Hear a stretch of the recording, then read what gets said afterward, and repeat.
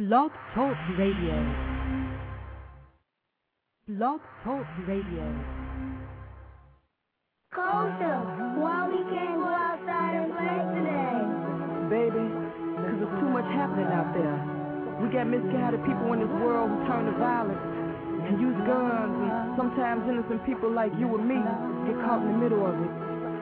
Well, what's wrong with them? Baby, I don't know. They need change in their lives.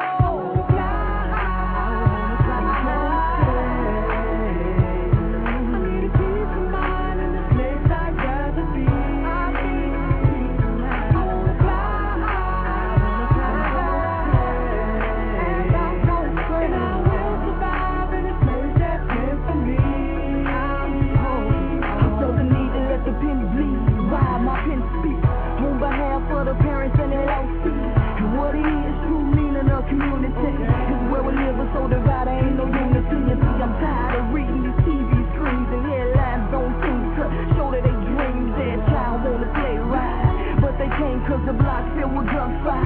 Ain't no name on them bullets when they take flight, and so we're praying that God for a safe night. Right? People getting buck wild out here. Should no parent ever have to lose their child out here? So how we gon' gain peace of mind out here when the message unheard, though it's loud and so clear? It make me wanna fly away, highway, but I gotta say, we don't reach on these streets trying to show a better way.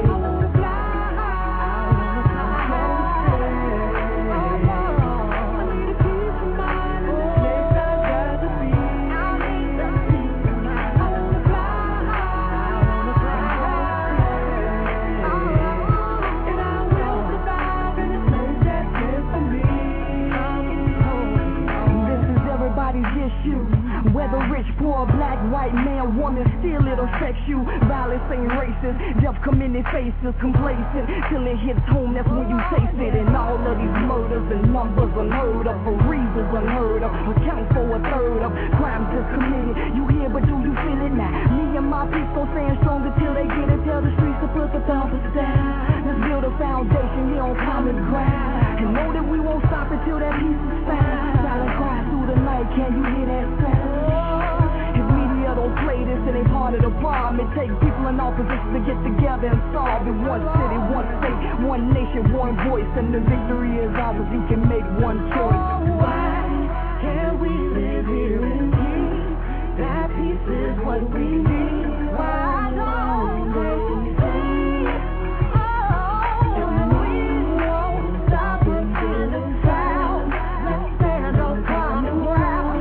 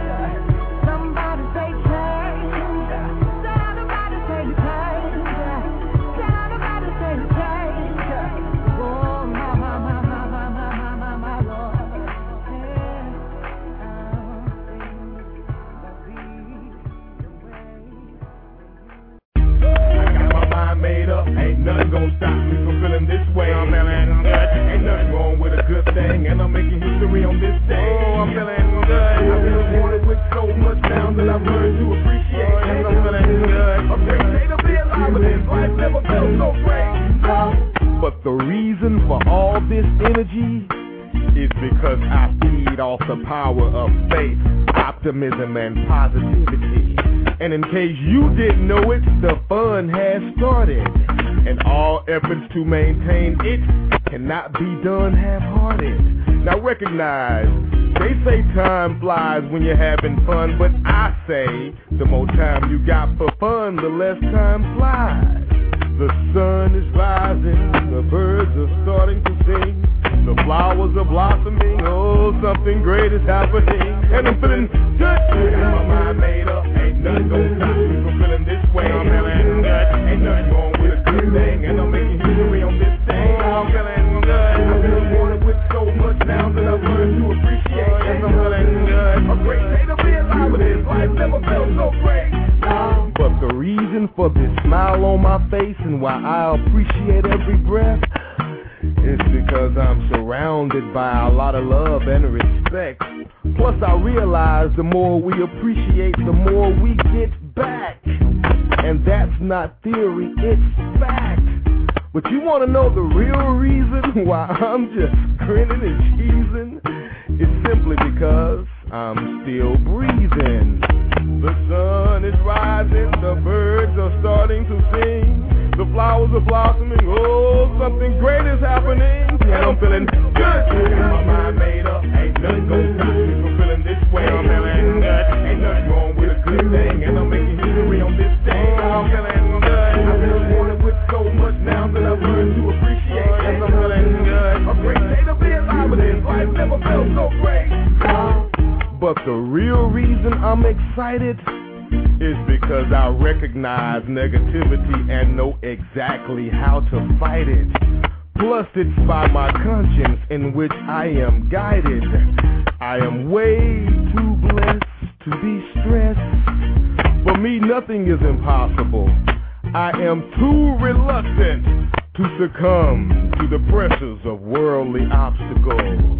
The sun is rising, the birds are starting to sing, the flowers are blossoming, oh, something great is happening, and I'm feeling good. Got my mind made up, ain't nothing gonna stop me from feeling this way. I'm feeling good, ain't nothing wrong with a good thing, and I'm making history on this thing. I'm feeling good, I've been wanted with so much now that I've learned to appreciate. Yes, I'm feeling good, a great day to be alive with this life never felt so great. Good. I'm feeling good. Oh, I'm feeling good. Oh, yes, I'm feeling good. Good. I'm feeling good. Oh, I'm feeling good. Welcome to Black Wall Street, USA for Thursday, February 11th, 2010, with your host, Ron Carter, Chairman of Black Wall Street Chicago. This is Sonia Perdue, founder of Chicago's BlackBusinessNetwork.com, and I will be Ron Carter's co-host for this segment. After the opening, you were listening to Common Ground, performed by Chicago's own Kosha, and Something Great by Inspire out of Las Vegas. Black Wall Street USA is on the air every Thursday evening at 7 p.m. right here on CBBN on Blog Talk Radio. CBBN Talk, which is the show that I host on Tuesdays, is designed especially for the members of Chicago's BlackBusinessNetwork.com to present their products and services to you, the Blog Talk audience, nationwide. We're on the air every Tuesday evening at 7 p.m. Central Standard Time. Join us and touch the world. We want to thank you for being with us this evening and for sharing in this opportunity to serve African American businesses across the nation by calling in and being part of the solution. As we welcome the host, Ron Carter, Chairman of Black Wall Street Chicago, we want to let you know that Economic Summit 11 is scheduled for Saturday, February 27th, right here in Chicago from 8:30 a.m. to 5 p.m. at Holman Square, located at 3333 West Arlington. There were over 200 guests at Summit 10 on October 31st at the Urban League last year, and we expect an even larger turnout at this event. The first 250 guests will receive a deluxe goodie bag. It is our way of saying thank you for your support. Black Wall Street Chicago wants to ask that everyone registers for this event by February 21st. There is no charge to enter if you register by this date. At the door, the cost will be $10. That is Saturday, February 27th from 8:30 a.m. to 5 p.m. Arrive early and get one of our spectacular goodie bags. To register and for more information, call 312-624-8351, 312-624-8351, and we're already getting calls. So come on over. They have vendor booths before it's too late. Come on in. We will repeat this information again in the show, and it is also posted in the chat room. I've posted it for you in the chat room. You're listening to Black Wall Street USA, and this evening's show will be presented in two parts. Ms. Jan Lindsay, membership chairperson for Black Wall Street Chicago, will be joining us for the first segment. Ms. Lindsay is also an executive board member for the Black Shopping Channel. Watch out, Chicago. The Black Shopping Channel is coming your way. We're excited to have Jan with us this evening. In the second segment, we ask the question, you must be a racist. Black Wall Street USA discusses the pro-black business agenda. The question is circulating more than you think regarding the movement, a much-needed movement toward buying and shopping black businesses. So Ron and I thought that we would invite you to discuss with us how these accusations of racism by blacks for their support of black businesses should be addressed. So stay tuned for the second half of the show, which should be quite interesting. Our call-in number is 347-326-9477. Our call-in number is 347-326-9477. The chat room is open. Leave your company information and website links in the chat room. That is how we network. That's a networking tool also. Press the number 1 if you would like to speak to our guest or if you have a comment or a question. Let's welcome the chairman of Black Wall Street Chicago, Ron Carter, to the show. Good morning. Good evening. Good evening, Mr. Carter. How are you? It was one of those days today. We had one of those board meetings for Black Wall Street. Then we had a committee meeting preparing for the summit for February 27th, and then we were guests for Black History Month at the OCC Option Exchange in the Loop, which they had a well-received ethnic group to hear about the historical nature of Black Wall Street and also as it relates to the Black Wall Street Chicago. And then to top it off, as this day was moving forward, we understand that Reverend Al Sharpton had a meeting with President Barack Obama, and upon his meeting, communications were developing today in the report from Reverend Sharpton that he will want to come to the summit and to present his meeting of the economic agenda of the president and to use Black Wall Street as a model of how we are to promote the urban economic agenda. So there's been a lot of things happen today. If I say good morning, that means I'm still hyper to move this day forward. You know, I mean, it was one of them non-stopping days for Black Wall Street, in which that's a continuous dialogue, even to the point that we also got word that Gary, Indiana, wanted to be a part of the Black Wall Street. So, Sonia, when I say good morning, I'm still fresh and I'm still lively with the day, and I don't know if I want to bring it to an end, but I am delighted that we're here and we have guests today, and we're moving on with the Chicago Black Business Network talk show, in which we got a good show to present and to discuss. And so, good evening in a way, okay? Good evening, Mr. Carter. Yeah, you're on top of the world. It's really going, and it is exciting. And you do sound like it's morning. That's how much enthusiasm you're putting through, Ron. Oh, is that what it is? Yeah. Well, look, I guess the energy has been sparking today. That's for sure. So I'm still energized from from 5:30 this morning, so I'm good. Wow. Good. All right. And it's only going to get better. I think you're going to be doing some 25-hour days, but yes, I know that's the way the way that it's going. And I know you probably didn't expect all this when you started this in 2007, did you, Ron?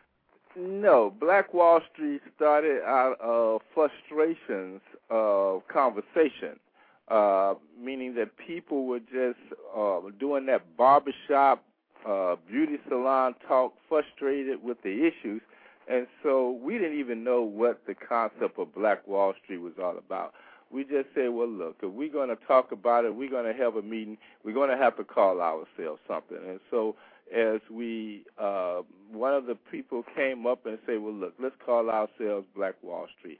So what does that mean? So historically, we found out the historical nature of Tulsa, Oklahoma, and as Tulsa, Oklahoma was destroyed by bombs, other cities were destroyed too, but there's been some social and economic conditions that have destroyed, because when we look at Chicago, it's no different than Oakland, it's no different than Atlanta, it's no different than Detroit, it's no different than Harlem of New York City.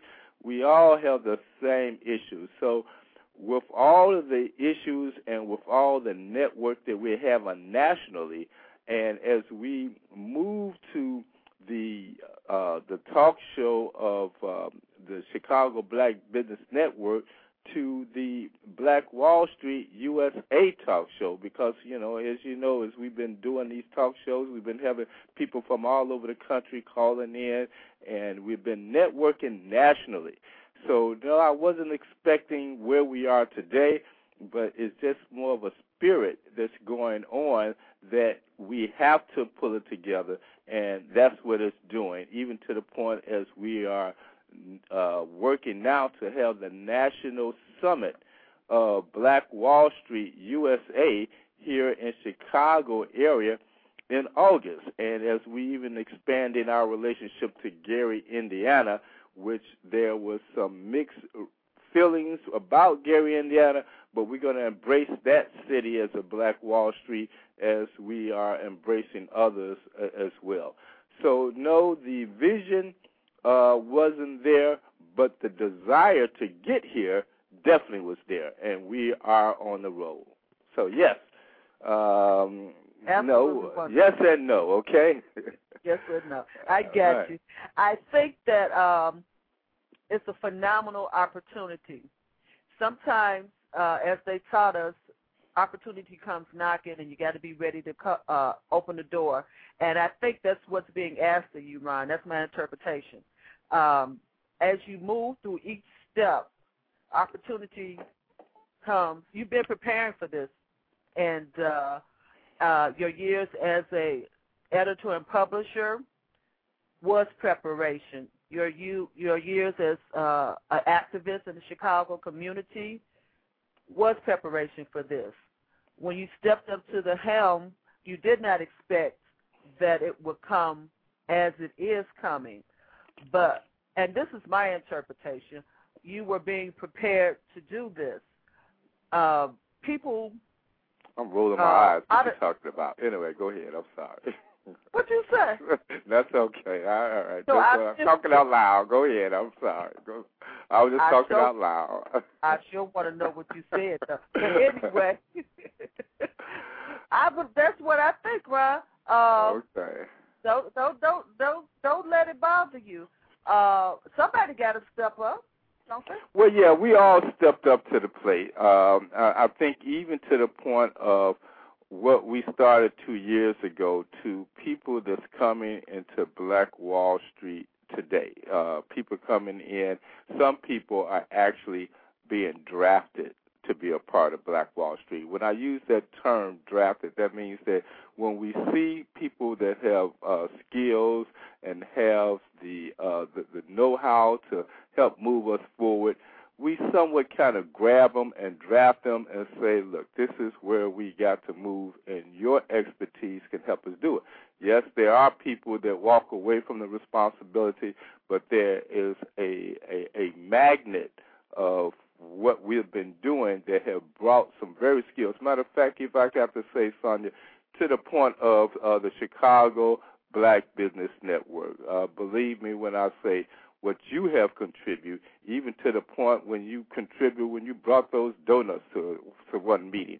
Well, nobody wasn't expecting that, but you stepped up to some general tasks that contribute to the whole agenda, and even to the point as you have been pushing our internet presence forward. So is the 20 committee members of Black Wall Street, is all of us that have made this difference, but even as we made this difference, we know that we got some major tasks in front of us, and we're moving forward. So, okay, I'm going to give myself some credit with the rest, but I understand what you're saying. Okay. And it's okay, because I'm going to go back and listen to that part. But anyway, I wanted yes, right, that's what the internet does. But anyway, and it's okay. But anyway, yes, everyone, not only you, when I say that, I use you as an example, we're being prepared. If you start building a prototype with Black Wall Street Chicago that has to carry forth as a national prototype, that's a huge job for everybody, your board members, everybody in your organization. That's a huge challenge. But we do have to step up and do that. You listen to Black Wall Street USA with host Ron Carter. Now let's recap.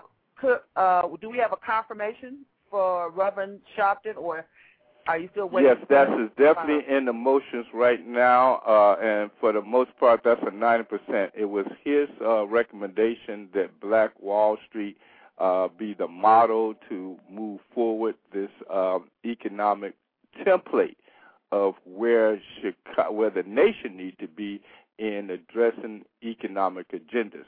That came through our board member and activist, Mark Allen, that has been communicating with Sharpton, and he communicated with me today. Obi, I think, said it was the 25th largest black business owner in Illinois and like 125th in the nation. He joined us on our first show. Daryl Jones, contractors in the neighborhood. We want to thank Daryl for being our guest last week, and that was just one. That was just part one for us. We're going to have Mr. Jones back again. Senator Donnie Trotter was a guest. Illinois State Representative LaShawn K. Ford was a guest. We thank all of them for joining us. And we don't want to forget Mr. Prentice Allison, who has been named chairperson for Black Wall Street. On Madison Street, correct. That's right. That's right. You know, this is Black Wall Street and Chicago Black Business Network. I got them going back and forth here, Ron. But we've had some great shows, and it's something else that we're growing into, and it's going to take off as well. It's going to take off as well. You're listening to Black Wall Street Chicago USA with our host Ron Carter. I'm Sonia Purdue. Ron, our first guest is on the line. Why don't you welcome Jan Lindsay to the show? Yes, Jan Lindsay, if I can make this pre-intro, is that an individual, again, as we talked earlier about people stepping up to the plate, when our last summit, there was a representative of the Black Shopping Channel at the summit, and they presented a position of wanting to be a part of the Black Wall Street. That individual came to that one summit, but Jan Lindsay somewhat stepped up to the plate. She stepped up to the plate being the director of being a board director of the Black Shopping Channel, and also an active business person in Peoria, Illinois. And then she stepped up to the plate to take on a role as chairman of the Black Wall Street Membership Committee, and also an active participant with the Peoria Black Chamber of Commerce. So with all of that, and with the spirit and the drive that Jan has, Jan, welcome to Chicago Black Business Network, and the Black Wall Street Speak. Thank you, Ron. Thank you, Sonia. Ron, you're on a roll. I tell you, I must commend you. Kudos to you, because you are really, really moving forward here. Oh, well, we're moving forward, and I definitely want to commend you stepping forward to make this whole process come to the next step. Jan, let me ask you, who is Jan? How did you get to be? Matter of fact, I heard a secret about you. Oh, really? Yes, surprised the heck out of me. I hope I'm not wrong. Yeah. Somebody told me that you are a minister. You didn't know that, Ron? No, I did not know that. Yes, I am a minister here in the state of Illinois through the Illinois District Council, where our bishop residing is Bishop Ellis down on 45th Street. He is the presiding bishop for the Illinois District Council under the PA. So we have a minister that is promoting the Black Shopping Channel and got a real agenda for economic development. Yes, I'm an entrepreneur as well. I come through a long line. My mother was an entrepreneur. My grandparents, both my grandmother and my grandfather, all my greats were entrepreneurs. So it's just in my soul. And ministry as well. I can't give you much genealogy on the ministry, but I know that I've been called, and so therefore that's something I cannot deny or run from, because you know, I every time I try to run, I end up running back. So I find it safe over here in ministry. Okay. So tell me, how did you get involved with the Black Shopping Channel? And tell us a little bit, what is the Black Shopping Channel? Okay. I went to a ministers, pastors conference in Detroit, Michigan in May of 2009, where I was introduced to the Black Shopping Channel. Now, this conference allowed various vendors, ministers, pastors to be able to find out the things entrepreneurial. Bishop Ellis is Charles Ellis is a very strong man with belief in moving forward. And while I was there, I was just touched by his leadership and his beautiful church that he has built, and for his community and for his children and for the seniors. So they're just entrepreneur all over the place. His wife is director for Mary Kay. She's a phenomenal lady in the Lord, and just seeing her driving around in her pink Cadillac Escalade, I was like, ooh, I want to be like that, you know. But anyway, once I left that conference, having just being briefly introduced to the Black Shopping Channel, I came back to Peoria, and I began to seek the Lord even on a higher level, economically. You know, I just, you know, I'm called to do more. And as I began to seek and look back through my heritage, the Black Shopping Channel inspired me to be able to meet a gentleman who was doing a product for a wine company. And I was the person who did the commercial for the wine company. And as I was sitting one day thinking about what could I do with wine, you know, trying to piggyback off of that, and I said, and being a minister, you know, and I thought, oh, well, Grandpa made moonshine, my mom made wine, but the Spirit spoke and said, why not an altar wine? So I've recreated myself and allowed the Lord to move in my spirit, and I'll be introducing an altar wine next month. Oh, okay. So then with this, now when you're introducing it, are you, this is a national distribution, or is it focus in a regional or the state of Illinois? What's the process for your distribution? It's going to be marketed on the Black Shopping Channel, and Black Shopping Channel is global. The Internet site is global, and the television should be in 18 states within the next few months. We've already launched in New York and some of the southern eastern states. So now we are on our way to lighting up across the United States, and I'm so excited about that. And it was the Black Shopping Channel that really inspired me to create myself because the Black Shopping Channel offers 3 to 5 minute infomercial, which we're doing our pre-launch tour right as we speak, moving across the U.S. And in that 3 to 5 minute infomercial, we ask that the persons or, whoever the entrepreneur is behind that idea to be able, or concept, to be able to do their own commercial, because who knows about their product better than that person? Mm-hmm. So the 3 to 5 minute infomercial, as well as a web page, and there's so many other tools that have been implemented with the Black Shopping Channel. So it just doesn't stop there. We're talking about a 3-tier revenue model, as well as sub-revenue models, and we just introduced our Visa Retailer's Card, and I'm really excited about that. Okay. So what's the relationship with Black Wall Street and the Black Shopping Channel, and even as it relates to others as well? I mean, the relationship. Black Wall Street is about black business and empowering black businesses from the model of Black Wall Street, Oklahoma. And you and I both know that that was a system that worked. It worked for almost 100 years, from 1931 or 1931, 31 to 1921. So it was almost 100 years old before the bombing of Black Wall Street in Oklahoma. Mm-hmm. So how that relationship works is that even though we're not racist, that's not the issue here. It's just that we are a people that have carried a nation for so many years, and it's time for us to start carrying one another. Okay. I need to be able to come to you and purchase things, and I need to know that you're out there.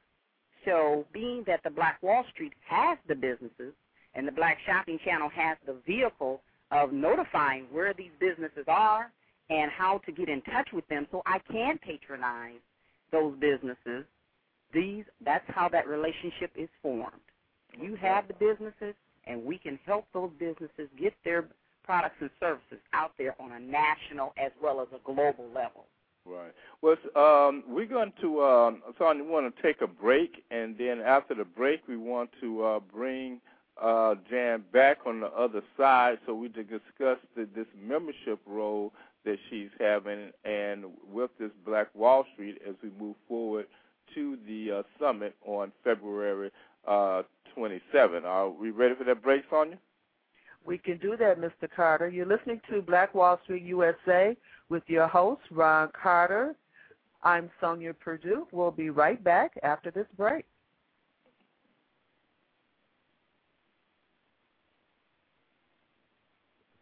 We support organizations like Partners in Community Building, Inc., as they contribute to building up our communities by enriching the lives of others.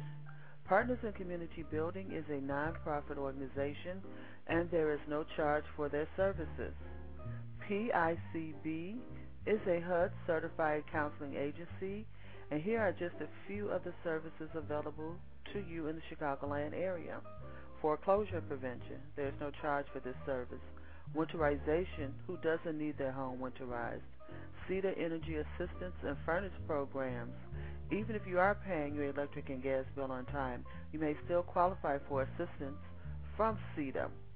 Home ownership counseling is available, as well as rental assistance referrals. Partners in Community Building is located at 3424 South State Street in Chicago.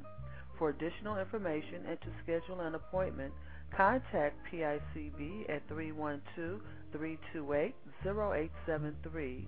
Call 312-328-0873 for all of your housing needs.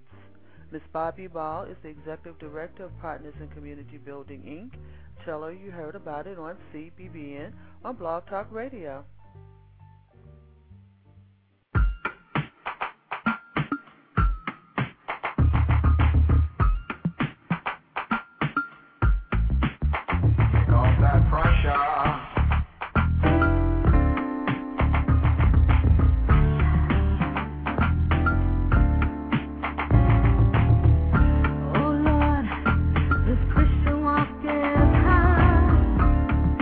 Trying to do the right thing.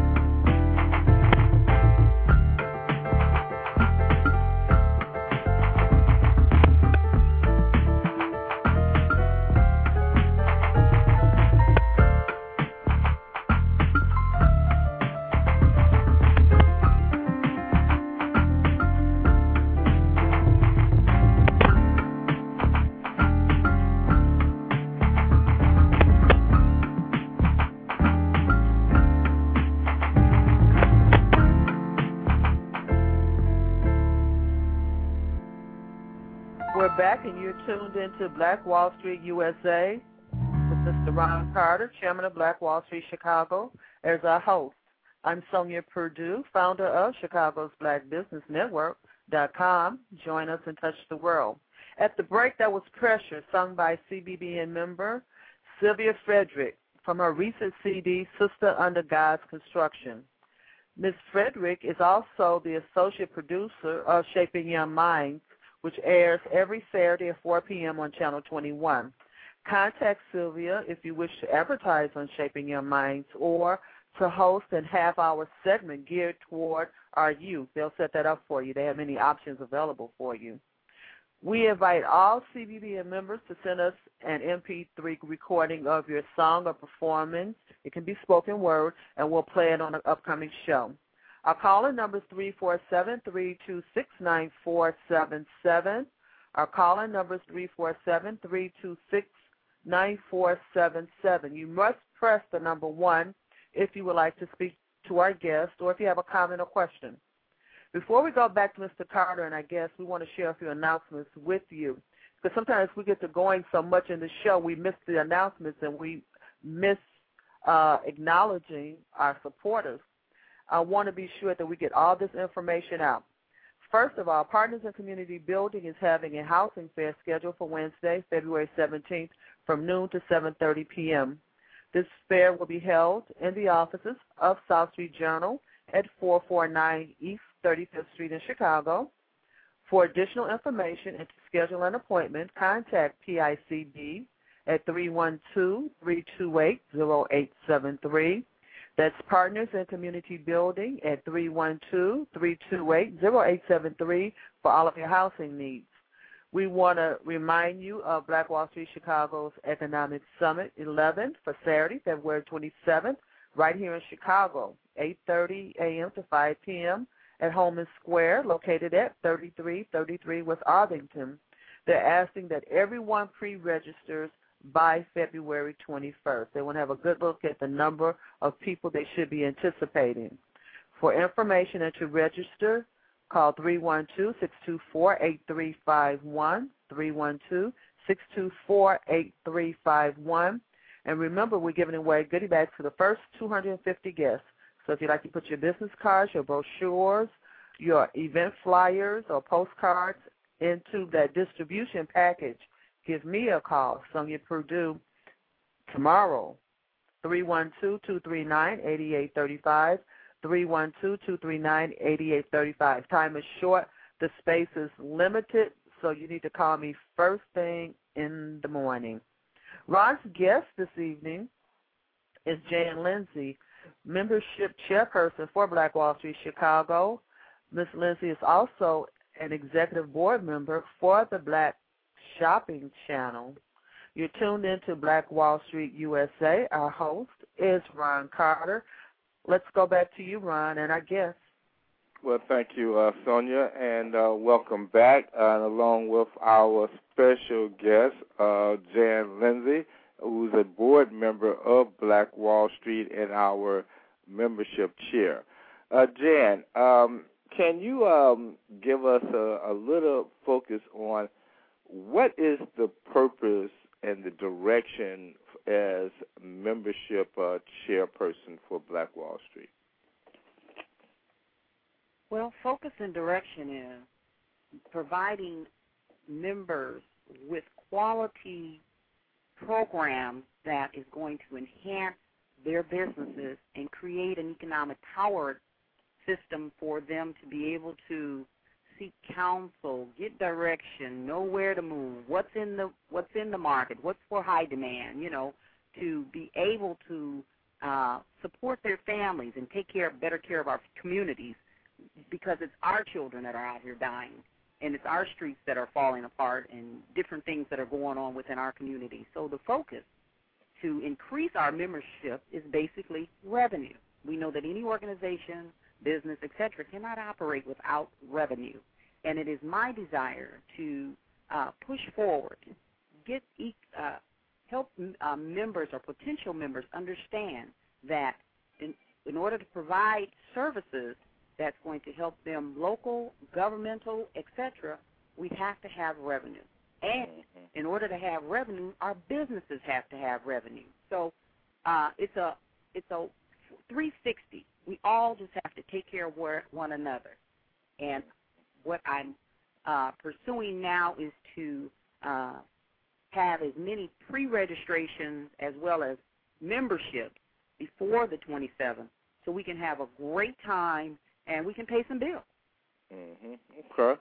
So being a member, even though it's the association and the networking of Black Wall Street, would you say that there is a certain type of obligation, well, not just with being a member of Black Wall Street, but being a part of an organization? Is there certain levels that people are expected to being a member? Naturally, this is a business organization, so there is a focus of what is the bottom line, where is the network toward money. But is there another type of purpose of being a member? Is it from that a purpose or the spirit of it, or is it just how does membership affects my business? Well, as a member of the Black Wall Street Chicago, it's more than just being a member. You have benefits. You have an association to identify with, as well as you have a history of an organization or an actual Black Wall Street, again, and I'm going to repeat myself because this is so great to me, that functioned for almost 100 years and was very, very successful. And in the spirit of that alone, it is carrying over to our Black Wall Street there in Chicago and throughout the land, Oakland, etc. And it's more than just being a member. It's spiritual. There's a connection that is dwelling in the air, and we got to catch it, grasp it, understand it, and move with it, because there's power in numbers. There's unity in numbers. And if we can all agree on the power that the Black Wall Street Chicago has and what it can offer, I believe that there can be a whole lot of things done and accomplished in less than 2 years, because it's so much that is needed for our Black businesses in Chicago. The community, we know that Chicago is, third with Black businesses in the United States? Correct. I mean, come on. That's power. Right. And it's powerful. Sonia, do we have a guest with us this evening? There's no one on the line at this time. They're all just listening to you. Okay. Well, with that, as we have our listeners listening in, let me ask you, Jan, as we begin to focus on, as you begin, rather, to focus on the membership, can you address how Black Wall Street is associated and is, I don't know if it's the term the membership or association with other organizations such as the Chicago Black Business Network and the Black Shopping Channel, and even as it can relate to, say, Rainbow Push or the Nation of Islam or the Chicago Urban League? Is there a method of not necessarily just membership, but association that needs to be addressed, as all organizations have the same, agenda of sustaining and increasing Black businesses? How can you assess this association if not direct membership? As an association, or even associations with other organizations, the Black Wall Street is unique in its own way. When you look at the fact that the Black Wall Street is such a great entity within the city of Chicago, and what it offers businesses exposure. You know, the networking piece of the Black Wall Street is the key. You have to identify with some association in order to even be accepted or welcomed in certain arenas, and we all know that.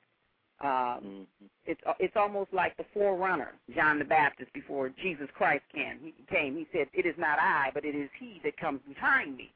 So Black Wall Street offers that, a lead-in and assistance into getting certain things, information, Black Contractors United, Miss Purdue, who's doing such a phenomenal job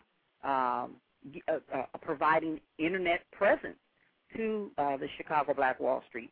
I myself, with the Black Shopping Channel, is offering unique services of television, advertising, which most businesses, small businesses, can't afford that type of advertising, as well as a web page. And now that we're offering the retailer's card to small businesses or just to individuals who want to be able to have bill pay features and things of that nature, and also be able to keep good accounting records of their expenditures and their monies or revenues that they earn through their business. So it's definitely a wonderful organization that gives businesses exposure. And then with our monthly networking meetings, our weekly meetings, there's just so much to be able to accomplish with knowing other folks. So it's a great, or I should say other business owners.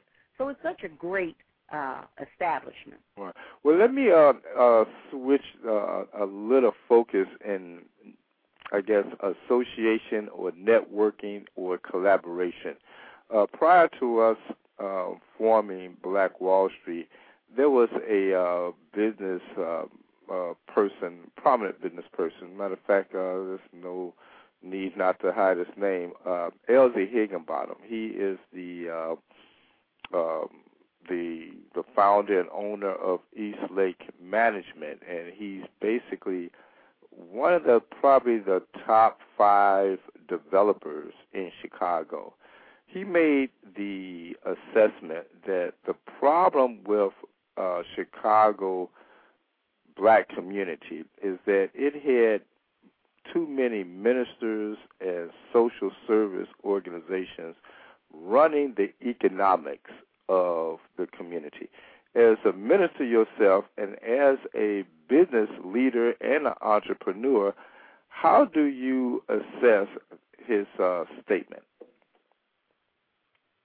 To be quite honest,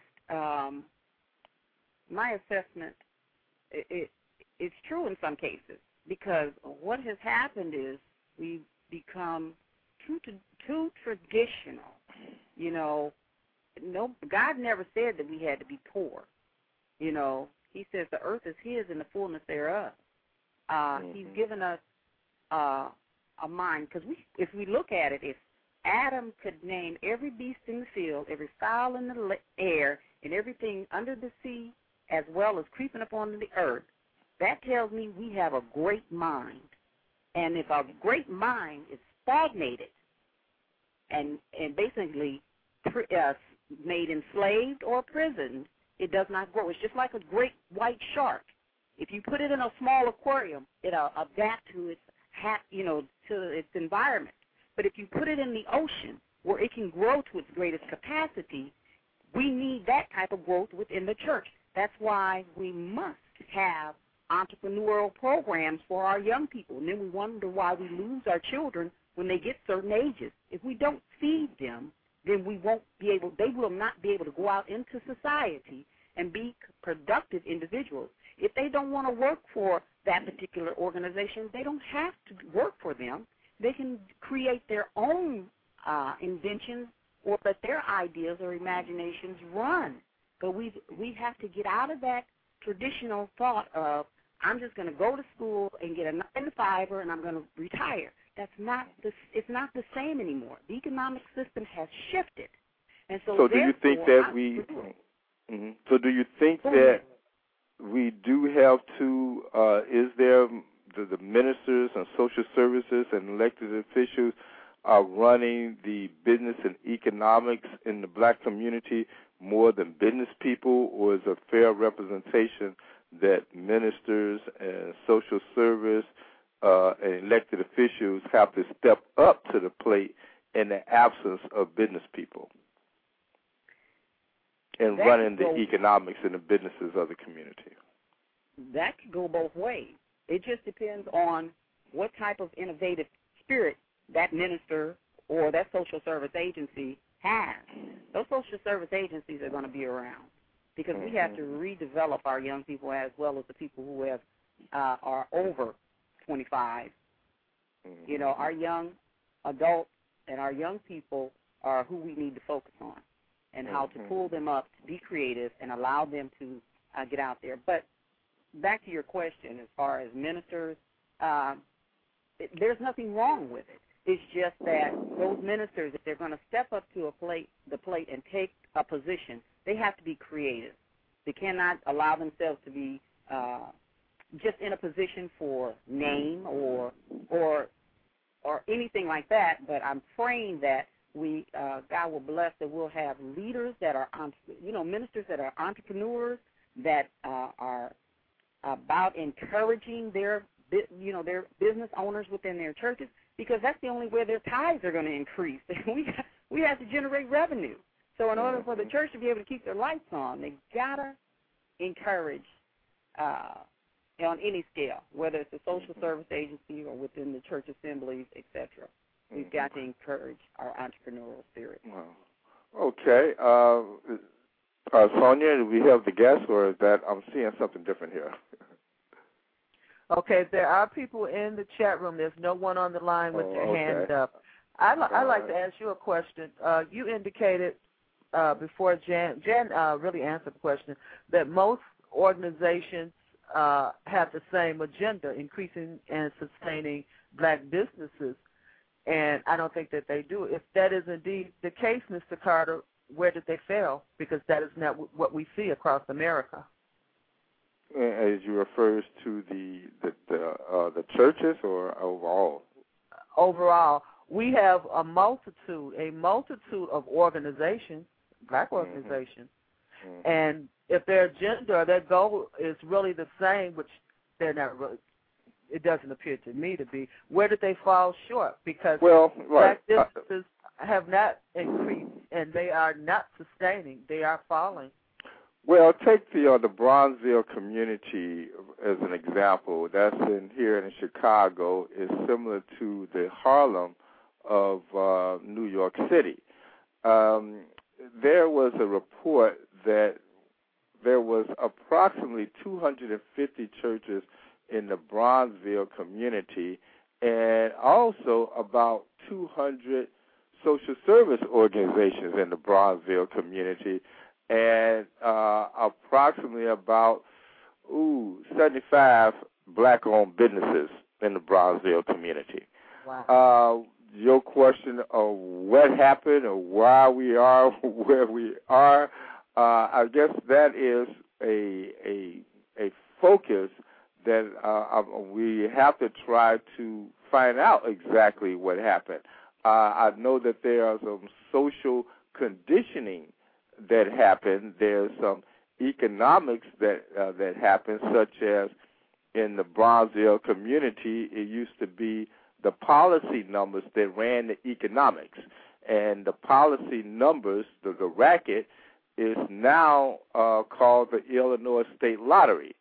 And changing the control of the policy number under the state of Illinois, during that time, there was a host of black businesses in the Bronzeville community. So I'm not for sure if once crime was, if I can use loss of words, using Al Capone for an example, that he created an economic an agenda during the 40s with the prohibition. And once the government found out it could not control the selling of beer, it legalized it. And as it legalized it, it somewhat put Al Capone out of business. Maybe it's the same way with the drugs. If the drugs is somewhat being the economic engine of many low-income communities, and if those drugs maybe was taken out of the control of the meannesses of society, then maybe the economics will shift to a different way. I mean, I'm using drugs as an example, but even with the economics of California, there's looking at legalizing marijuana, but as it legalizing, before it legalized marijuana, is also looking at following the dollar. How can the state of California actually profit from the selling of marijuana the same way the state is legalizing gambling with the casinos? So the state probably haven't found a way to legalize a crime to profit off of it. And even in the black community, we have not found a way to replace the crime with an economic engine, so we tend to, for the most part, tailor ourselves to the crime element that is filtering economic growth in the jails.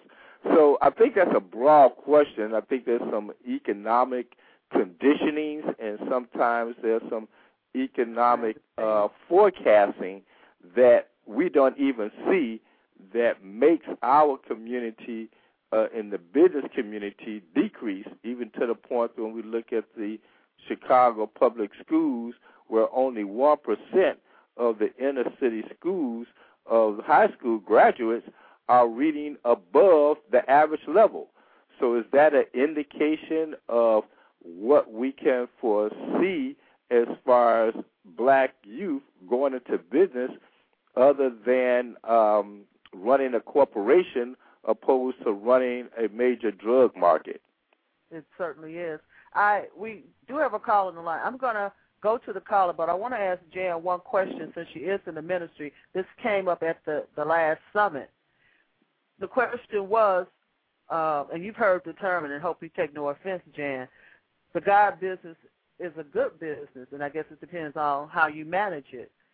And the question came up at the last summit, Economic Summit 10, that where is all the money going that's going into the churches, flowing through the ministers, flowing out of the churches, and where is it flowing to? And someone took great offense, and I please hope I'm not offending her, and said that probably unless you belong to that church, you really had no right to even ask that question, because that's an internal thing about where their money is going. But if we look at if the money is flowing into the churches and we look at the condition of the community and it's not flowing into the community, do you think we have the right to ask that question, Jan? Yes. Yes, you do. And that is why I'm considered in some cases a renegade, because I don't understand how it is that, again, the money's flowing into the churches, but you don't see schools or academies being built by those churches. You don't see where they're really paying out a lot of money to the community that they're located in. There's no, well, I shouldn't say there's not, but I know that if you are a member there, you shouldn't have to take a loan out. If you're paying a tithe-paying member, you should be able to go to your church and ask them, well, my life is about to go off. Can you assist me? And even if you're not a tithe-paying member, but you've been there and you don't make a lot, and it's one of those things where I just feel that got to do better, need to see more, and those are areas that I'm really concerned about, especially when it comes to caring for the community in which that specific edifice sits in. Thank you, Jan. You're listening to Black Wall Street USA with our host, Ron Carter, chairman of Black Wall Street Chicago. Jan Lindsay is our guest this evening. Jan Lindsay is membership chairperson for Black Wall Street Chicago and on the executive board of the Black Shopping Channel. Let's go to our telephone line. Caller in area code 301. You're on the line. Do you have a question or a comment? Yes, I have both. I thank you for taking my phone call. The comments that were made about, the criminal element in our community, though I agree with the sentiment that we need to do better, we need to have better economic opportunities, but I make no excuses for the criminal element. Sometimes we like to extrapolate or try to transfer criminal enterprises into legitimate enterprises, and there is no analogy to be made there. The people who are doing engaging in criminal enterprises, destabilizing our community, are rotten people, and they will be rotten people. And those skills don't transfer in legitimate businesses. I don't think so. But I agree with your sentiment. I agree that we need to do better. We need to have more legitimate businesses in our community. Which dovetails into this question. And I just called in, started listening to your show about 10, 15 minutes ago, so excuse me if you have touched up on this.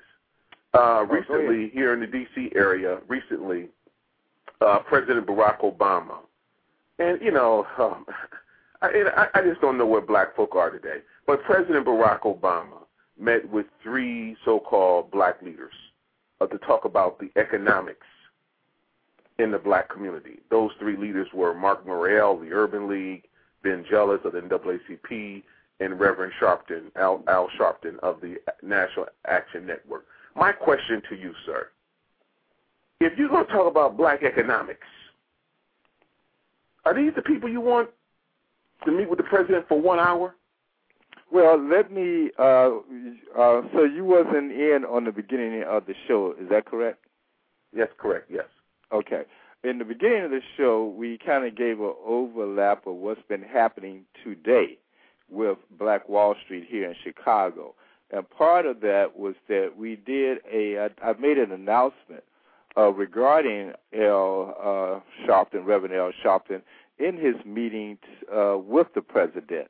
And so understanding what you just stated is that how are those individuals is going to bring that economic agenda to the black community, or to the point, are they qualified or are they sincere enough to transfer some form of economic agenda to the black community meeting with the president? We here in Chicago have a representative that have spoken with Reverend Al Sharpton on that same question that you just posed to us. And in doing so, we have invited Reverend Al Sharpton to be at the Black Wall Street Economic Summit on February 27th, in which the conversation was that how are we going to, I'm not for sure if you're familiar with Black Wall Street Chicago or the Black Wall Street USA affiliates around the country, but we're going to be having an economic summit, which we have every 3 months.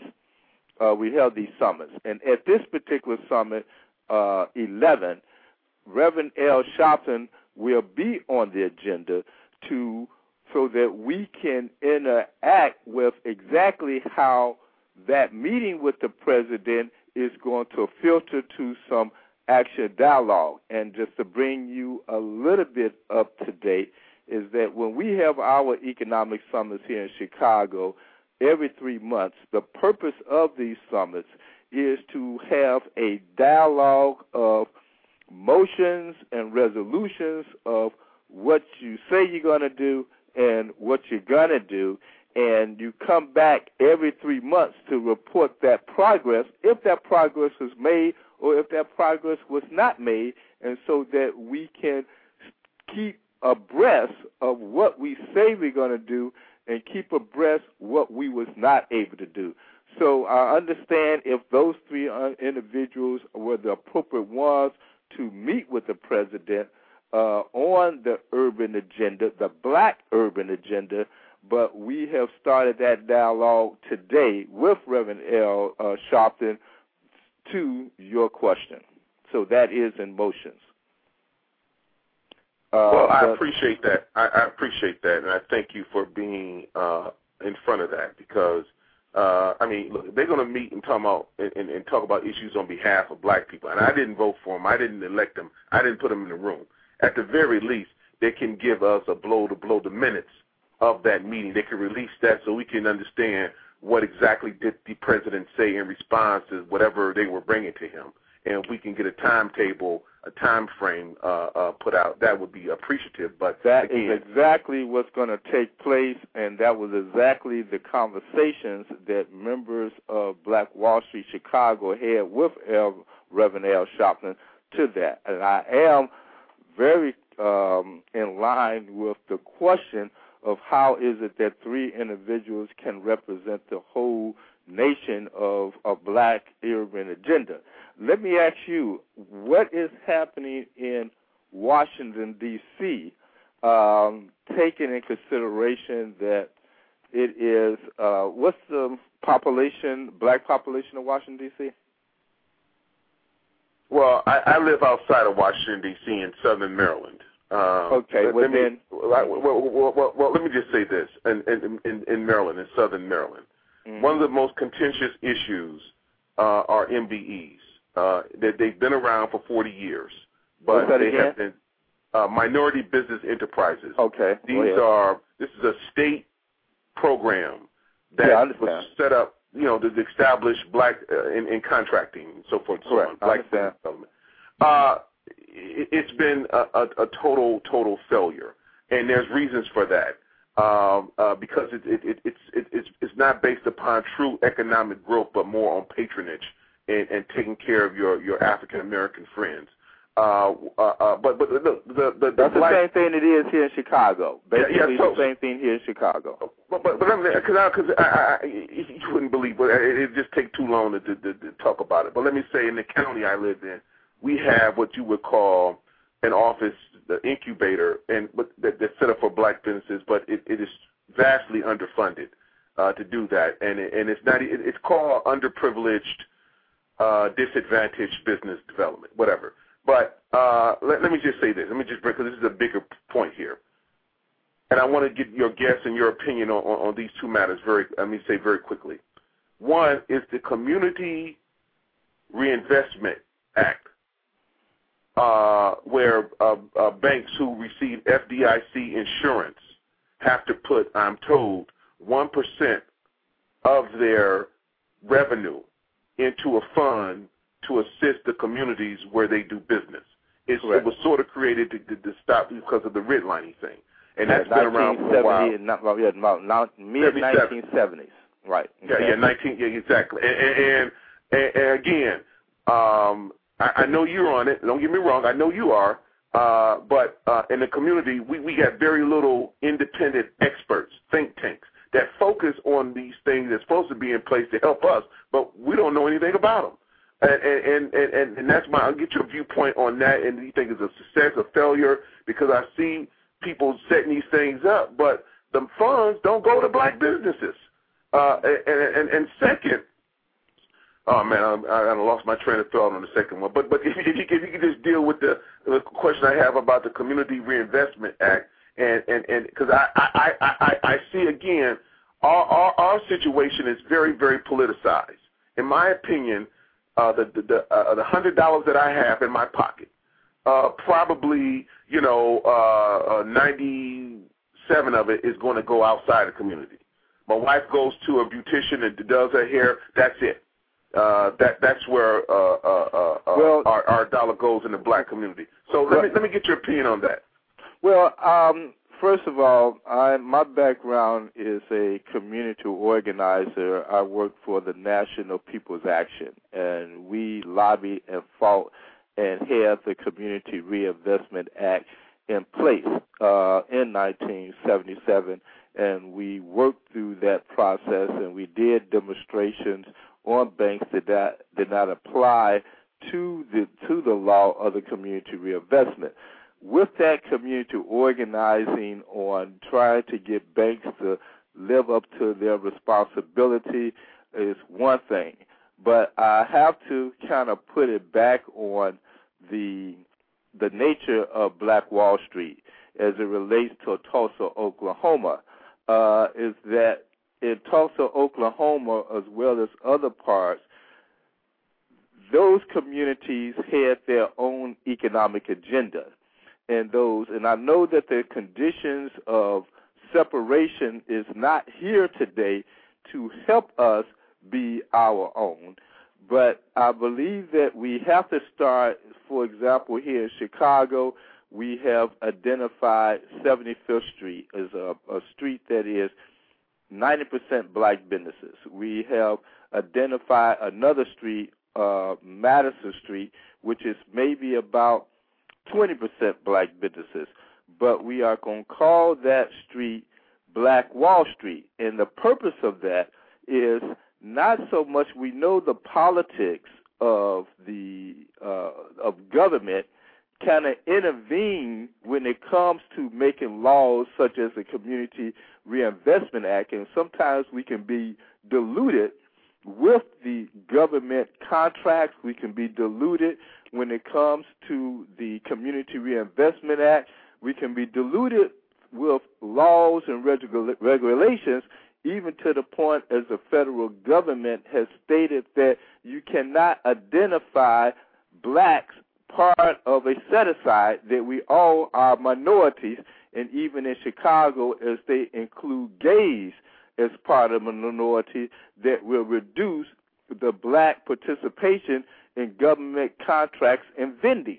I believe that what we have to do as the politics and the patronage come into play with government contracts, we have to be able to establish our own base. One thing that we have done here in Chicago, we established the black contractors in the neighborhood, because we understand that major big dollars are in commercial construction, but we also know that construction in the neighborhoods is a untapped market for black contractors, but it is a strong market for other contractors.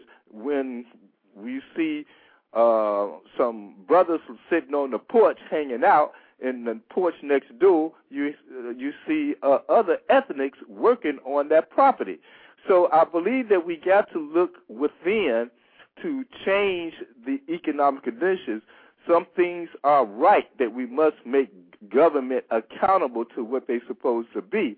But I believe the other part is that we got to take our community. Maybe if one of Jan or Sonia, you want to make comment on that? Or I have a comment for the young man, and it's just Ron has the history. So you ask Ron a question, he go way back. That's what I mean about preparation. My background is corporate, go home, work, go home. I'm going about my business because I don't associate a lot, because I go from 0 to 60, and I have a low tolerance for crap, okay? What I found, since not just because I'm involved with Black Wall Street Chicago, but what I'm finding and what I'm hearing and what I'm seeing over a period of time, dollars, those little token associations or organizations or governmental departments where they designate some funds, put a name on it, put a black face there, and say this is to put some funds into the community, and that's all that they're doing. This is what I'm seeing. They do put a black face on it, but the black face they put on that money or in that position, whether it's a little, or you could give someone power over a few $1 million, or you can give power over $50 million. But when they put that person in that position, and I've seen this a few times now, that person is not going to be any threat. That person is not going to really, and it's not absolute, I never speak in absolute, is not going to push it. That person is not, you're not going to see a big change by that face being in that position. That's why that person is in that position. When a person gets one of those positions, and they try to avoid that person having that position, someone that can be effective. They try to avoid that, and when I say they, you know who I mean? No, I don't. Who you talking about? I mean the top 10% that control government. Who controls the government? Anyway. Are you talking about the white man? What are you talking about? Talking about the white man and the white woman. And the Chinese and a few other people too. But anyway, whoever controls that flow of money, okay? Call it the Rockefellers if you want to blame it on them. But anyway, if you're in Africa, it's probably somebody else. But anyway, the person that they put in that position, that they put someone in there that begins to be effective, and I've seen this happen, they get rid of them. And that's how it goes. And that process is repeated and repeated and repeated and repeated over and over again because we're not collectively, and that's one thing that has to be done. It's so much that has to be done. It's unbelievable. We're not collectively focused in on that position where that money is and that job that that person is doing or not doing. You see where I'm going, young man? That's why I look at that. Well, this is what we're going to do. I want to see if you have a final comment, young man. Jan, did you have a response to him? And we have a second part. Yes, I do. So we put the title up there, Ron. We got to do the second part. So, Jan, go ahead and I'll make it quick. Give your comment. I'll make it quick. I thank you, Sonia. What I wanted to say is that I have been a DBE, and that's considered disadvantaged black enterprise for Illinois. And, again, there's not enough money in that funding to be able to take care of the contractors or small businesses that apply for those various funds. Also, we know that the distribution of those funds is one-sided because anytime, like you say, anytime they incorporate gays as a minority, well, we have to also take in consideration white people, women, and women-owned business. Some of those contractors, women, husbands are running the business, but it's under her name to get those dollars. There has been a program that has been developed that is capable enough of monitoring the dollars that is dispersed from the White House all the way down to the end user. But that program is having a hard time getting out there. It's one of those things where that's why I'm so glad we have the Black Wall Street Chicago and the national, because these are the things that we need to get down to Springfield. We need to get them to Springfield so they can be lobbied. We need to get them to the White House where they can also be heard by the Senate. We need to move programs that are going to be effective and that Mr. Obama or President Obama can also see himself and see that it is a very well-structured programs that are out there. And then we as people, the black people of this country, we ain't got to be radical, but we need to be a little bit more vocal and united and stop being, one click over here, another click over there. We got to come together and support everybody. And if they're giving bad service or bad business, send them a note. Tell them I was in your establishment and my chicken was raw. Don't go down the street and talk about them. Those are the things, those are the practices that we need to develop as a people and come together on this matter. Thank you. Okay, thank you, Jan. And thank you for being with us. You please stay with us as we move into our next segment as we speak about the question of being pro-black. Is it being racist? Thank you so much, each of you. Jan, please stay on the line, and our caller, please stay on the line. You're listening to Black Wall Street USA with our host, Chairman of Black Wall Street Chicago, Ron Carter. I'm Sonia Perdue, founder of Chicago's Black Business Network, and we'll be right back after this break. A successful special event can be very challenging and stressful at times.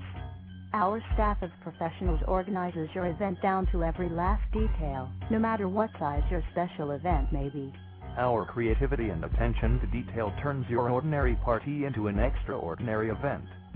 At Andy Clyde's, world-class service for our clients is standard.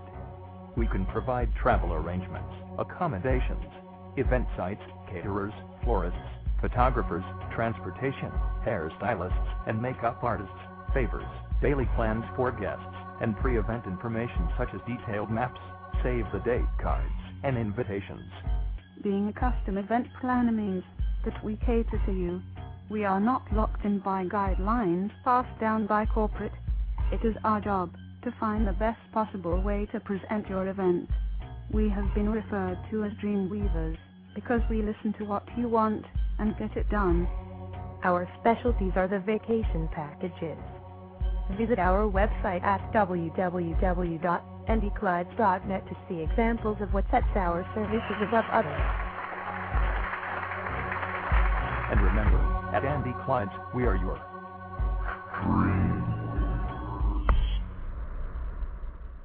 We're back, and you're tuned in to Black Wall Street, USA with Ron Carter.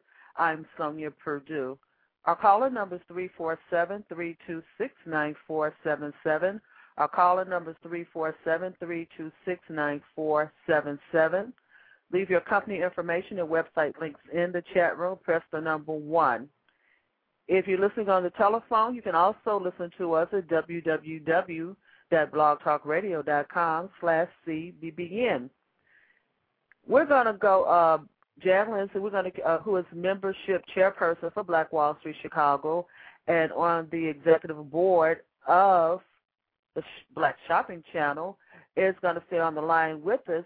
But because we advertised or posted on our website that we would have 2 segments, we should probably do that. As you can see, when Mr. Carter gets to going, he gets to going. And we all are getting excited. We're getting excited about what's taking place here because something great is definitely taking place here. Well, I think that, Sonia, what has happened is that last segment actually lead us into the topic here, and which is, are we racist, having a pro-black agenda? One national attention came to that is with the project that's called the Ebony Experiment, where this couple in Oak Park, Illinois, a suburb of Chicago, came up with that they're going to buy all their goods from a black establishment, from a black business. And when they went on this, the Andersons, when they went on this crusade, they reached out, or the national media reached out to them, from the Larry King Show, national televisions, ABC, CNN, all of them brought an attention to the Anderson on this crusade of only buying black. And the question was raised to them, are they being racist that they are going to spend only their money with black businesses? So opposed to kind of promoting the concept of being pro-black, the topic with the Andersons was, are they being racist? And is it fair in order for them to just spend their money only with black businesses? And so that's where we at. That's where we at. Well, let me set this up a little bit, Ron. Okay. The way this came about, I didn't plan for the show to have that topic this week. But when we were on the show last week, one of my members of CBBN was on the show, and he indicated, so it's a little closer to home to me, and I'm a reactionary. I have a tendency to do that. No and problem. I remember Ms. Anderson of the Empower Movement expressing all those things to us, and she spoke at the ICE Theater here in Chicago last October. As a matter of fact, that's where we met. Right. And it was a little bit closer to home to me. Last week, one of my members said that he posted, I have a little cat, a little kitty looking in the mirror, and in the mirror they see a reflection of a lion. He has that on his website, which is ChicagosBlackBusinessNetwork.com. He said that someone called him and told him that was racist. And this is my reaction, and my question is, you must be a racist, the pro-black business agenda, because that's what my agenda is. It is a pro-black business agenda. I don't have anybody else in mind when I formed the organization. Now, this question is circulating more than we think regarding the movement, much needed movement, buying and supporting black people. And we need to address how we address that question, because it will be repeated and repeated and repeated. And I thought that what we would do is, because I think we talked about this very briefly, what's your definition of racism, Ron? Well, that, being in the movement, being part of the whole black political movement of the 60s and going into the 70s, we define racists as a group or an individual that has the power to influence or to direct the or undermine another group of people using race as bait in depressing another group. So, and even I've got this quote from Elijah Muhammad, and he indicated that in order to be a racist, you have to be in a position of power to suppress another group. So there's a difference between being prejudiced and being a racist, as I look at the term, and I believe I did look at the, even as Westford Dictionary declared, it is to be able to suppress another group because of their race. So it's not possible for us to be racist unless we racist against ourselves, right? According to that definition. Well, is Black Wall Street racist if we interview two candidates to be an employee, and but again, I'm going back to the term to suppress a group of people is not. There's a difference between being prejudiced and being a racist, meaning that you have to be in power to suppress another group. I tried to justify that maybe Black Wall Street can be prejudiced based on employment preference. But no, you have to be in power to suppress another group. There was an individual in Chicago by the name of Ed Vidodiak, and he was on WVON radio show maybe about a year ago, and he was being interviewed, and he made the comment that the council wars during Harold Washington days was not about race, it was about power. And that the black community must understand that it was all about power and not about race. So South Street Journal replied to him in an editorial that if you use race to maintain power, then you are a racist. There's no question about it, even to the point that you may not be prejudiced, and you may have some good black folks that you drink beer with on watching the football game, and you're not prejudiced at all. But if you use your power of being one nationality to gain power by using another race, then you are a racist. So Ed Vidodiak, even though he gained power, but he gained power by using race in order to get his power. So black people per se, I don't know of a group on earth of black people that have the power to suppress another race. There have been black people that have suppressed other black people, but I don't know black people that have actually used their power of being black to suppress and oppress another race. So that's how I interpret that. That's how you interpret, at least in our modern times that we know of. Now, when I went into the, and it's curious, listening audience, like I said, it wasn't my intention to even go down this line this week, but since it was brought to me, I'll go with it. I went in and Googled racism. It's the craziest thing you ever seen.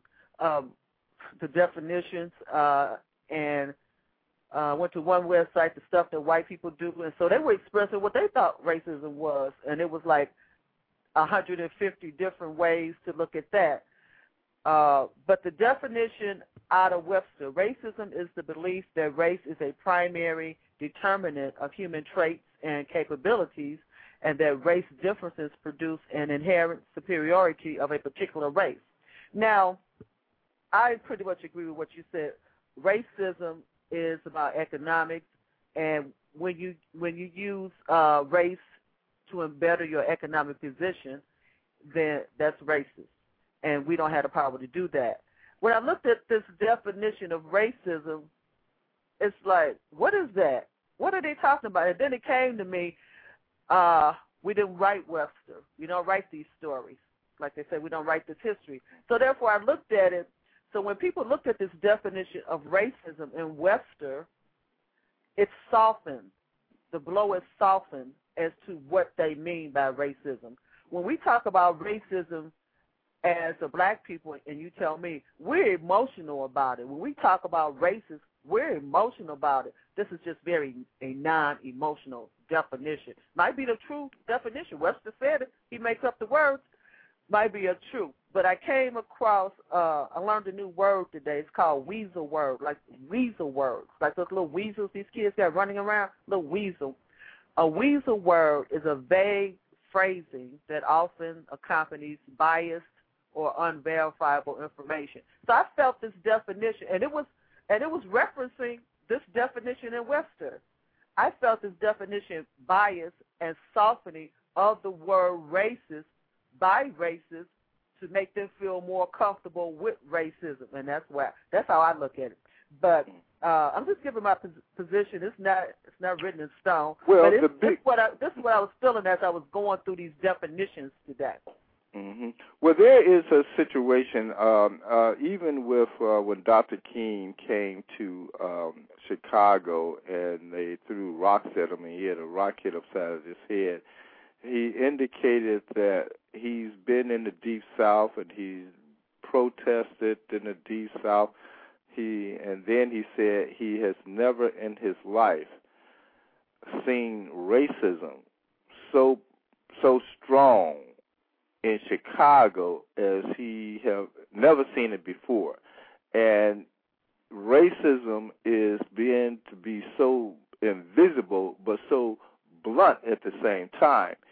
When Chicago indicated that it will increase the population of the surrounding loop by 175,000 housing units, as it did so in the past 7 years, in the same 7 years, it decreased the population of the black community by destroying public housing. So that was 175,000 housing units, not the population that it has increased in Chicago.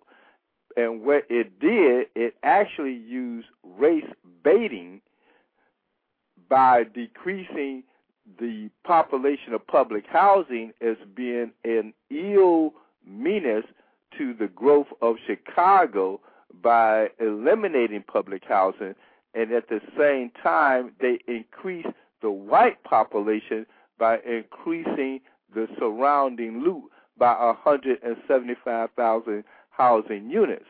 So that racism was a policy that was implemented in Chicago, but it was not a outright racism where people can call the question and says this policy of the city of Chicago is racist. And so I believe that racism is so visible, and it is so much a part of the capitalistic system that is hard to beat at sometimes, the same way the federal government has instituted the policy that you cannot look at the counting of blacks when it comes to vending and contracts, that all groups must be considered as minority opposed to black, Hispanics, Asian, but they all are minority. And as the federal government instituted this policy, what it actually did was decrease the minority vending and contracts, as our earlier caller indicated in Washington, D.C., that it turned into more like a patronage. But actually what it did was decrease the participation of blacks with contracts, and in Chicago it reduced the participation and the population of blacks in Chicago as it increased others. That was using the power of capitalism to implement a form of racism. And so can blacks be racist as we talk pro-black? And can blacks be racist as we indicated that we want a black Wall Street district? And I think that goes back to that definition of, is that decreasing the improvement and oppressing another race by saying pro-black or black Wall Street district? Is that actually stopping another group for being a part of that economic process? And I think that the answer is no. Let me add this, Mr. Carter. You listen to Black Wall Street USA, Black Wall Street USA with Ron Carter, chairman of Black Wall Street Chicago. I'm Sonia Perdue. I don't think that's covert racism, but the example that you just used, I think it's blatant. We're just not calling it that. I will. I'm going to give you another example, and then I'm going to say one other thing I put in my notes, and then we'll ask the caller if he has a comment, and I'll let you and Jan close out the show. This is an example I've used several times on my show because you talk about being covert. Our eyes are on so many things. There's so many different things coming at us. There's so much going on that we don't see what's going on. For all of you who don't know, I'm going to tell you, and I will tell you again, employers, Circuit City took this to the Supreme Court, which is why I don't shop at Circuit City. Employers are now free to arbitrate racial discrimination cases. If you go get a job and in their employment agreement it has an arbitration agreement, and if in that arbitration agreement it says that you agree to arbitrate racial discrimination cases, that means that case does not go to court, but it goes to a private arbitrator. The arbitrators in Illinois, in this nation, are white male. That's who are now deciding racial discrimination cases in the United States. You can go to EEOC if you wish, but if you signed that arbitration agreement when you got a job, which you probably did because you wanted a job, then you're going to arbitration, and a white male is going to arbitrate a racial discrimination case. I know this to be a fact. Mm-hmm. Now, that is not covert racism. That is blatant racism as far as I'm concerned, and it nullifies the 1964, the Civil Rights Act of 1964. Go to EEOC if you want and find out about that. It's not covert. It's blatant, and it's done behind the scenes 24 hours a day. We got so many things to watch that we can't watch everything as our rights are eroded and as it's presented like they're giving us more rights when at the same time they're taking away rights. Mm-hmm. That's where part of our problem lies, Ron. It's behind the scenes. It's done on paper while people smile at us and tell us we're racist. I want to bring this other point up. Mm-hmm. When I went into Google, because the name of my organization, Chicago's Black Business Network, I want to address this. I want to address the definition of racism. I wanted, and not being mad at anybody. I understand power. Everybody wants it. If you got it, keep it. You don't give it up. And that's just how it is. and we trying to get it. But anyway, when I talked about organizations, the person's going to call my member and said that's racism. Well, when I go into Google, if I put Jewish associations in there just for Chicago, there's 25 organizations just in Chicago, and that was on one page, which with references to the word Jewish in their name. If I go and do Polish, there was 15 on one page. If I go and do Greek, there were 50 on one page. There was a fire in Greektown this week. When I looked at the Tribune today, the head of the Greektown Association was speaking. Greektown. Should I pick up the phone, call him, and say, you know what? That name is racist. That's what I'm talking about. So that's going to be my response. You can come to me with that if you wish. Then I'm going to put the question back to you because I want to know. I'm going to go to the caller now, Ron. I can go. Okay. I can All right. Go ahead with it. Go ahead with it. I could go. I want to go back to our caller, and I guess, and ask him if he has a comment, and then I'm going to let you and Jan close out. We got 7 minutes. Go ahead, sir, in area code 301. Did you have a comment? Yes. I don't even know why we respond to such foolishness. We don't have to come up with these elaborate, terrific explanations why we can't be racist, because they know that. They're not. The problem is we buy into this propaganda.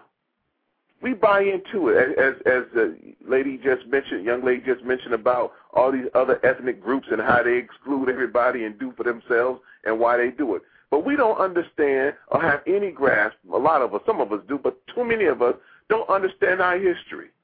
If you read the diary of Harriet Jacobs, who was a slave, and she had to do her best to thwart or to hold off white sexual advancements. You know, they were raping her and so forth and so on as a slave. And one of the arguments they would say to her was that she was a racist because she didn't like white men. You know, that was the same thing they told her. You know, she was being enslaved, but they tried to put things in her mind that since she wanted to be free, that was wrong. That was wrong for her to want to be free. That shows that she didn't like Jesus and she didn't like God and she didn't like white people and so forth and so on. And if you look at when we were freed in 1865 and later in the 1860s, the Congress enacted, we all know, the 14th Amendment. But what we don't know, we don't teach our children in school definitely because we like the propaganda. What happened was, when blacks began to move west after slavery, say, and they went to California, San Francisco in particular, and they wanted to be admitted into the parlors, the great fine dining establishments, the theaters, the hotels, they were barred because they were black. And they took it to the Supreme Court and said, look, these people are saying I can't come in here because I'm black. But we got the 14th Amendment that forbids that. The Supreme Court said to them, if we were to apply this 14th Amendment on behalf of blacks, it would be racist.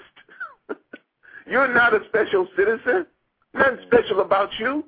We can't apply this 14th Amendment to blacks, just blacks against discrimination. It applies for everybody, all people. In essence, the 14th Amendment does not apply to you. This is what they said in the civil rights cases. It's there for us. This whole thing that you're racist because you want to do something for self, of course nobody will tell a Nazi, a Jew, that they're anti-Nazi, or tell a Chinese that they're anti-Japanese, or a Pakistani that they're anti-Indian. You know, and that was my entire point. I want you to wind it up, so we got like 5 minutes. Thank you. Mm-hmm.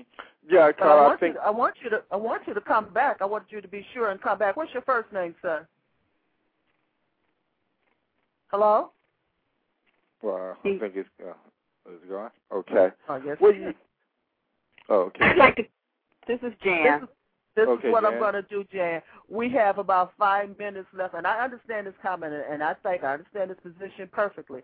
And it can get very passionate when we're talking about these things. I'm going to let you and Ron close out the show, Jan. You can have your comment, Jan, and then you and Ron close out the show. Okay. All right, Jan. Right, I just wanted to basically say is that we shouldn't have to apologize because we're black. We shouldn't have to silence ourselves, and that's what most people, even black people, don't want us to say. Oh, for instance, BET was called Black Entertainment, and they changed the name. When people heard me talk about the Black Shopping Channel, and I'm talking about my own people of color, why do you have to call it black? Couldn't it have been something else? Well, basically, it's because in economics they teach, in accounting, if you're in the black and out of the red, that means you're in the profit stages instead of the out of the profit stage. So with the Black Shopping Channel, it was not named that to be racist or to identify that we're black. It was just basically saying, get out of the red and get over in the black with our three-tier revenue model of ways to earn revenue for your small business. We just don't only patronize black businesses, but we have white businesses and other colors as well. So issue of racism, to suppress one race in order to become superior over another, that's gone back since the children of Israel. When they were coming out of Egypt, they were oppressed by the Roman government. Right. So racism goes back to way back and has today. Right. Well, we have, Jan, I want to thank you for being a part of Black Wall Street Speaks. We're going to welcome you back, and we're going to work with you in increasing that membership of Black Wall Street. We definitely want to extend to the listeners and to the callers, as Sonia put it out, that the Chicago Black Business Network Radio is about action. Even though we have focused on the topic of are you racist, being pro-black, but we still, in a conversation mode, there's still some direction. I invite all the listeners and the callers to call Black Wall Street at area code 312-624-8351. If you don't have a Black Wall Street district in your particular city, give us a call, and we definitely want to network because we're going to have the National Black Wall Street Summit in August of this year, and where we invite you to come not only back to the Chicago Black Business Network radio blog, but we also want to invite you to Chicago, where we're going to have a summit, and that summit is based on motions and resolutions to action, regardless of the frustrations and the cries that we have based on the issues of racism, I may point out, but there's always that direction of implementation that the Black Wall Street Economic Summits focus on, and we welcome all to give us a call to see how we can network and how you can come to Chicago, or we can come where you are in whatever city you are, and so that we can engage in actually sustaining and increasing black businesses. Sonia? I want to thank you, Mr. Carter, for another great show. There's so many things that we could cover and talk about people. I mean, we could do this every day. We don't have time to do it every day. I know it. We couldn't do anything else if we did this every day. But there's so much to cover, and we're going to take it step by step. We're going to do the best that we can. I just felt the show today. The young man that was I know where he was from. He was from Black. He has a radio show, Black Achievement USA, and we get so excited. We get so excited about these issues and we sound angry, and we probably are. That's what made you start Black Wall Street Chicago. And we sound It was a conversation of frustration that directed itself into action. That's it.